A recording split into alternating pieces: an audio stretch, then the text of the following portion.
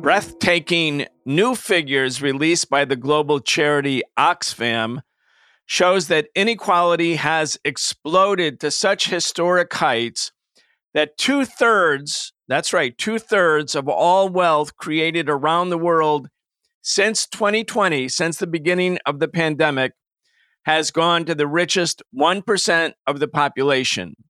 The capitalist system continues to deepen the divide between the impoverished majority and a very, very, very tiny elite that lives in complete luxury. We need a new system. We need a new society. We need to demand that which may have sounded impossible even a few weeks ago, but is not only realizable, but an imperative necessity.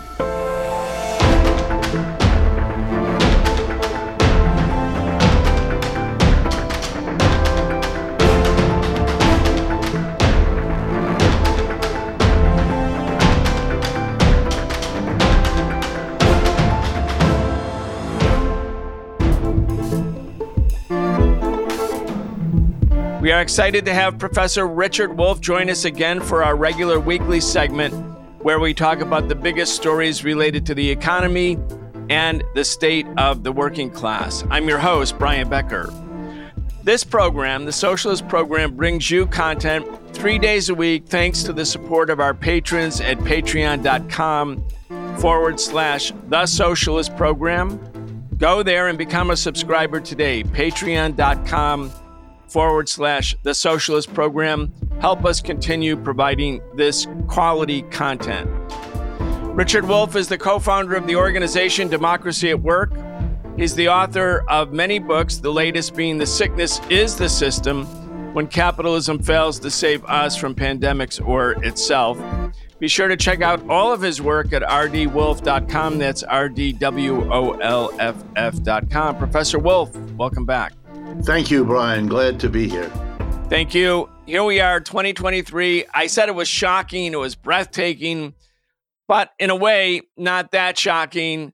And while breathtaking, not that surprising, because the accumulation of wealth at one pole, as Marx described it, corresponds to a corresponding accumulation of misery at the other pole, an accumulation of poverty.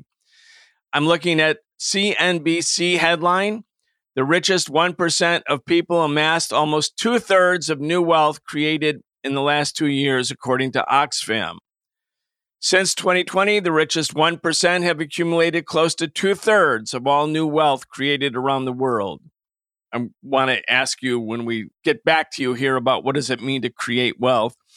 Over the last 2 years, the richest 1% have accumulated close to two-thirds of all wealth, a total of $42 trillion, a number that nobody can really wrap their head around. $42 trillion in new wealth has been created since 2020, with 26 trillion of the 42 trillion, or 63% of that being amassed by the top 1% of the very ultra-rich. The remaining 99% of the global population collected just 16 trillion of the new wealth, the Global Poverty Charity says. A billionaire gained roughly $1.7 million for every $1 of new global wealth earned by a person in the bottom 90%, according to the report. Richard Wolff, this is capitalism. Yeah, and that's it. That is the point of all of this. We live in a system that does what you just say. I saw a couple of headlines, and I was pleased to see that the headlines got to the core of it, quoting that famous old remark, what's happening in the world? And the answer, the rich get richer and everybody else doesn't.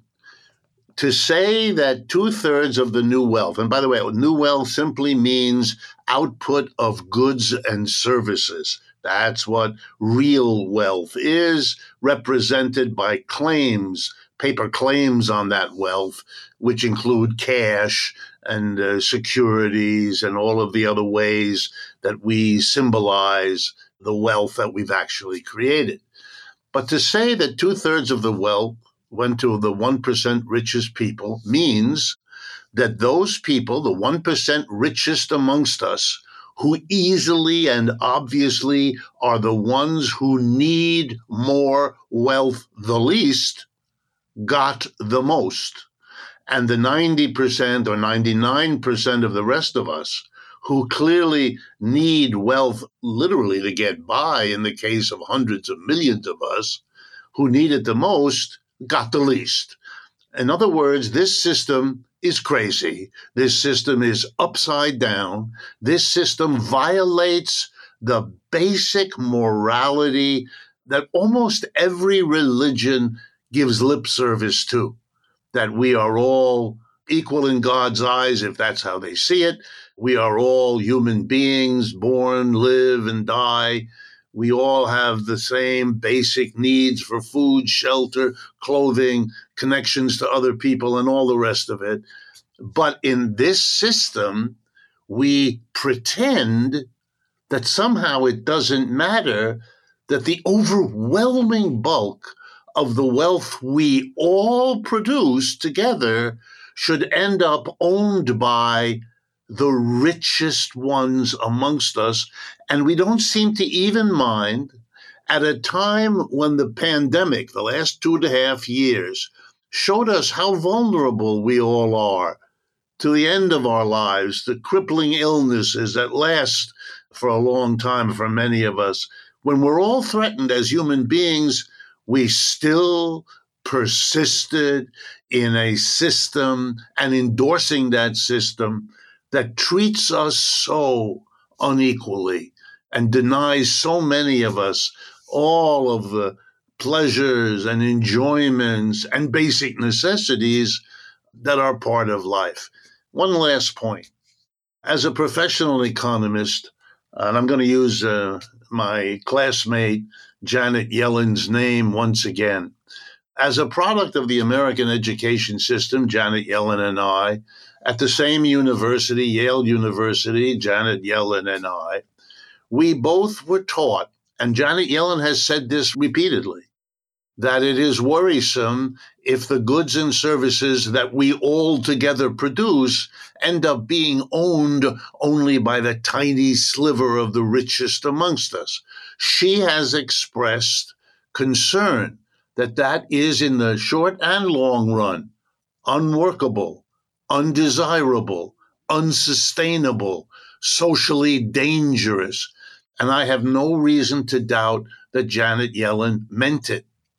But the problem is, when the leaders like her speak that way, they seem to be oblivious year in and year out that these expressions of concern go nowhere, have no result, do not undo the pattern, as the latest statistics from Oxfam make so clear.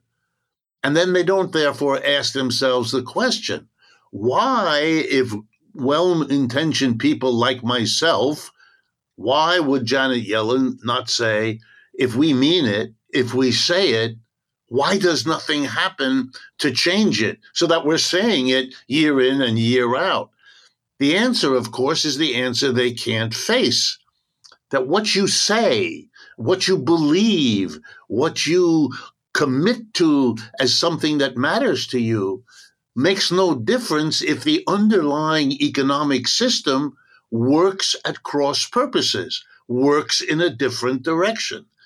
The reason people ought to be critical of capitalism is right there, that it produces outcomes that even the leaders of the system don't want, don't like, worry about, criticize, but they can't deal with the fact, well, what they're up against is that there's a system at work here. And as an economist, let me describe it so it doesn't remain vague. Every businessman or woman, whether or not they've graduated from a Master of Business Administration program before they became the CEO or whatever position they reached, learned that the point and purpose of a business is to make a profit. In economic classes that I've taught as well as learned from, we were told how to understand profit maximization as the bottom line, as the number one priority.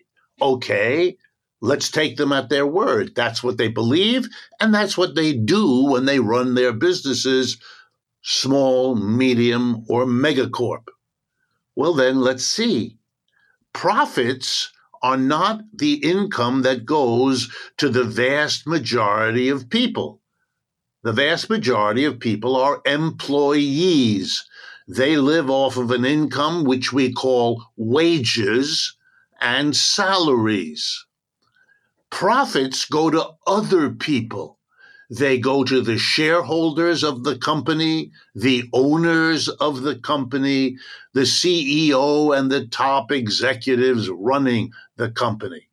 Therefore, if the system maximizes profit and proudly declares that, we have no reason to be surprised, as you rightly put it, Brian, that the profits being maximized mean that the bulk of the wealth beyond wages and salaries goes to those who profit, the shareholders, the big ones, not the people who own 4 shares, but the people who have a block of shares, the top executives, the people they hire to be their assistants.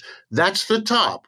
It collects there, not because those folks are or are not greedy, but because the system works that way. It fills up the profit earners first and foremost.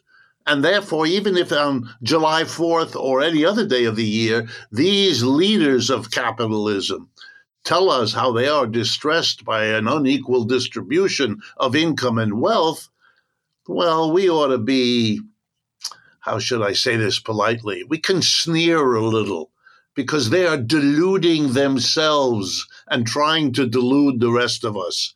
The system is set up to have this result. And if we really don't want a society torn apart as ours is now, among other things, because of the grotesque inequality we suffer, if we really mean it, then we have to become critics of capitalism, or else we're just not serious. Richard, in preparation for today's show, I was doing a little bit of research, and so I entered the search term on the internet. How many billionaires are there in the world? And so I got the answer, a couple thousand. The US has the largest number of billionaires, 735. The second or third search item that came up when I put in those words for my search was this: how to become a billionaire. And I thought, oh wow, let's find out how to do it. And apparently, Richard, according to this, the third search listed in Google, there are 7 things one can do to become a billionaire. Here's the headline: 7 doable ways to become a billionaire. And here they are. 1, invest in stocks and mutual funds. Number 2, start your own business. Number 3, purchase property in high value areas and rent it out. 4, create a product or service that is in high demand and has low competition. 5, create opportunities. Number 6, find a high paying and stable job. And maintain your wealth is number 7. So, Richard, if people want to become a billionaire, all they have to do is follow these 7 little tidbits. I mean, quite an important compass there. Yeah, and I mean, again, I'm trying to stay polite because these things have a way of getting under my skin and getting me upset. So I'm not going to comment on the grotesque stupidity of whoever wrote those things up. But if you look at them in all seriously, the vast majority of people who do any one or more of those 7 things don't become billionaires. And therefore, that ought to be addressed as to how and why that might be the case. Even the person who put this silly list together knows that. Likewise, that person must know that the more money you have, the more you can do of any one or all of those 7 things, which means that the real answer of how to be a billionaire is to have an enormous amount of money to start with, because that will enormously enhance. And if you look closely at most of the billionaires, that's the case. They had the requisite amount of money to break into one or another of these areas. And when you've parsed that story out, then the rest of it is luck. And that's the honest answer, which, by the way, a few of these billionaires, when you talk to them, will readily say to you. The rest of them haven't got the honesty or the courage, or they're just not smart enough to see all of that. But it all reminds me of the magnificent film, if you've never seen it, starring the British comedian Peter Sellers, filmed by now 20, 30 years old, maybe longer. But it's called Being There. And it's the story of how a mentally challenged gardener ends up becoming the president of the United States. And the point of the movie is the person who ends up being the president is the person who happened to be at the right time, at the right place, and so fell into the social position that the system creates. And it's a wonderful corrective to the lame effort of the people who sit at the top to try to convince the rest of us that somehow they deserve to be there and the rest of us don't. It's extraordinary. It violates everything we know about human history. But it's often persuasive because the people at the top have an enormously vested interest in spending a lot of money to get people to believe that, because it's a way of making their extraordinary wealth safe. And safe from what? Safe from the envy, the bitterness, the rage of all of the rest of us that are kept out of the circle of what we could enjoy as a people. And the irony of ironies is that the very bitterness and envy is what shows up in all of the movements of fascism, in all of the movements of social disintegration that we're surrounded with now, that frighten us, whether it be the Trump phenomena or white supremacy or the absurdity blaming of immigrants as if those poor folk from even poorer countries than we can imagine are a threat. They're not a threat. What is a threat are the conditions that make us invent the idea that poor immigrants or any of the other scapegoats that have been found are the root of our problem, rather than facing the system that provokes Oxfam, a very well-reputed English research institution, every year at around this time, January, to remind us with its latest statistics that we live in a system whose inequality and injustice keep getting worse. Richard, according to the Oxfam report and this wealth creation so-called report in particular, the World Bank, which said in October 2022 that it would not likely meet its goal of ending extreme poverty by 2030 as the COVID-19 pandemic slowed, also contrasts the accumulation of this amazing level of wealth by a very small handful of people, and then the seeming impossibility, which of course it's not impossible, but the seeming impossibility of meeting a goal to end extreme poverty in the world, a World Bank goal. Now, extreme poverty, by the way, for everybody, is defined by the World Bank and by the United Nations is for individuals who are earning less than $2 a day. So when we're talking about extreme poverty, that's what we mean by extreme poverty, less than $2 a day. We, the human family, can't meet that goal by 2030. Again, that's 7 long years away. And at the same time, we can sort of nonchalantly recognize that all of this wealth, so much wealth, is accumulating at the very, very top. I mean, when we think about why there are so many poor people, Richard, it's because the rich people have all the money. And it's kind of maybe in a way that simple. It is that simple. It's always been that simple. There's a famous line, I think, from F. Scott Fitzgerald. And he's musing with another person, and they're musing on the question, how are the rich people different from us? And the answer that Scott Fitzgerald puts in his character is, oh, that's easy. They have more money. In other words, it's not that they're different and therefore they're rich.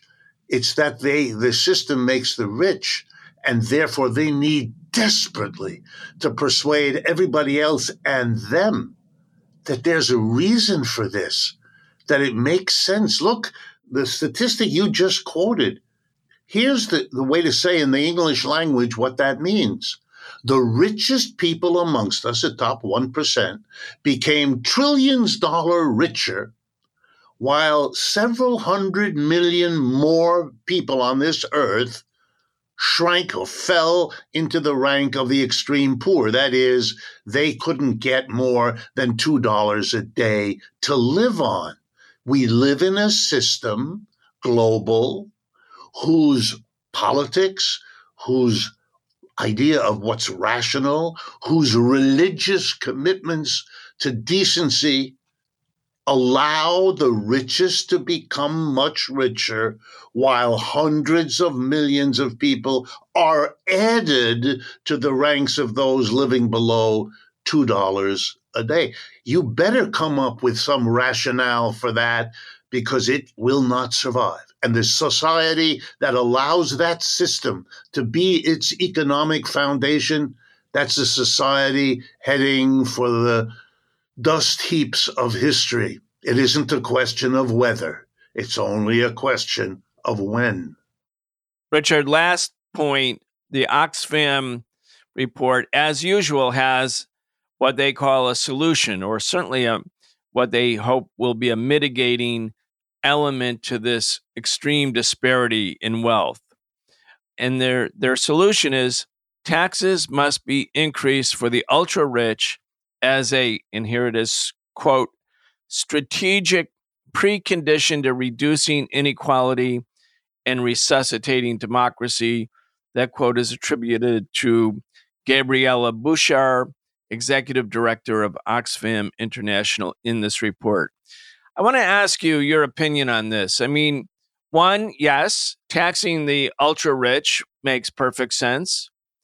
At one time, the taxes paid were, at least in the United States, shortly after World War II, much, much higher, which, if wealth is highly taxed, it disincentivizes getting more and more and more annual income because it's going to be taxed, and that money can be available to society. So in one sense, it makes a lot of sense.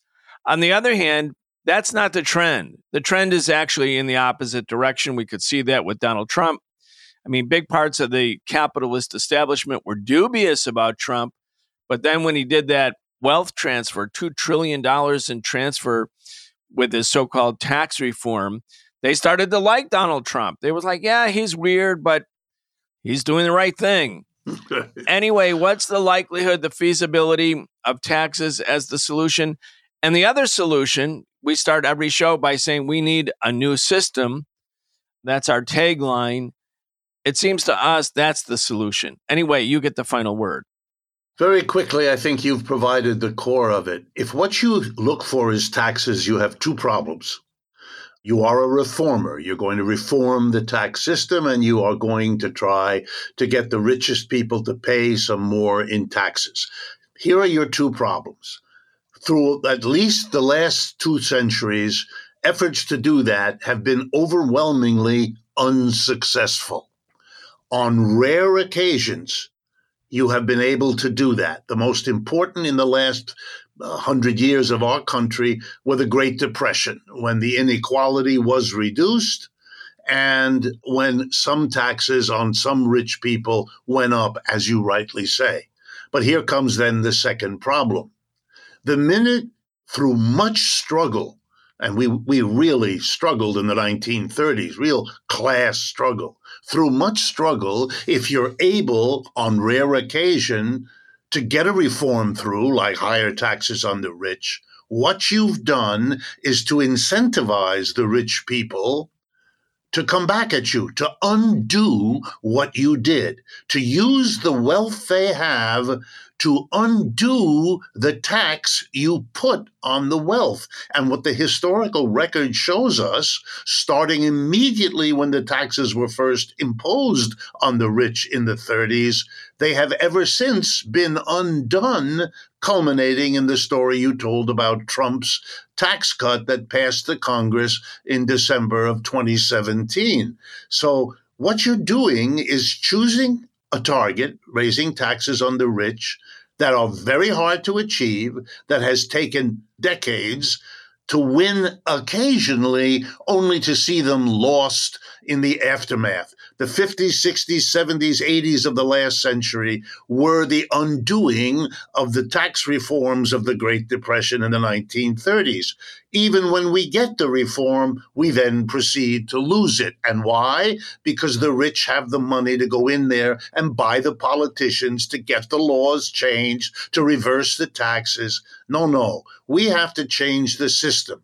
And what that means is you've got to put the distribution of wealth into the hands of the people as a whole, to be democratically decided who gets what portion of it. In other words, rather than coming after an unequal distribution to try to fix it, to reverse it with a tax and so on, why don't you do the really important thing? Prevent the unequal distribution in the first place by creating a different way of organizing and running enterprises in which profit is no longer the dominant concern. Partly because other things are just as important as profit in running a business, and for the most important reason, because you're going to distribute the revenues generated by a business in an equal or nearly equal way, not in the crazy inequality way of the capitalist system. That's what real change, that's what it would mean. And whether you call it revolution or not really is secondary. It's understanding that if you don't change the arrangement, make the distribution in the first place equal, and you won't have to tear your society apart by redistributing what you shouldn't have distributed unequal. I give a little story at the end of my lectures in the university to make this clear. You're a parent. You're taking your two kids to the park. And in the park, there's a vendor of ice creams. And the children want one, of course. And so you take them over there and you order 2 ice creams from the vendor. And you hand the 2 ice creams to one of your children. Immediately a crisis happens. The other child feels hurt, feels denied, feels excluded, feels lesser. And then in a flash, you recognize, because you're a decent person, you just made a big mistake. So you prevail upon the child to whom you gave the 2 ice creams, give one to your sibling over there. And that makes that one feel bad. You've just learned, hopefully, a lesson. Far better than the scars left and the conflicts created by a bad distribution of wealth in the first place, then fixed by an effort at redistribution. Far better parenting would have distributed the 2 ice creams, 1 to each child, in the first place. It's exactly the same with distributing the wealth created by all of us to us in a reasonable, fair way, rather than ripping ourselves apart to correct a maldistribution by social struggles over redistribution. Basic idea, capitalism can't do it. Today, we have been talking with Professor Richard Wolff about the obscenity of billionaire wealth. You can hear Richard every week on this program, the Socialist Program. Be sure to become a patron and show your support by going to patreon.com/the Socialist Program. Richard Wolff is the co-founder of the organization Democracy at Work. He's the author of many books, the latest being The Sickness is the System, When Capitalism Fails to Save Us from Pandemics or Itself. Be sure to check out all of his work at rdwolff.com. That's rdwolff.com. You're listening to the Socialist Program. We'll be back tomorrow. You've been listening to The Socialist Program with Brian Becker, where we bring you news and views about the world for those who want to change it. If you enjoyed the show, subscribe on your favorite podcast app and follow us on Facebook, Twitter, and Instagram, and watch video episodes of our in-depth show, The Real Story, every Wednesday at 7 p.m. Eastern on YouTube with our partner Breakthrough News. We can only continue our work bringing you high-quality news, analysis, and history with the support of our listeners. Connect with us and become a patron at patreon.com/thesocialistprogram and receive an invitation to participate in an exclusive monthly seminar with Brian Becker.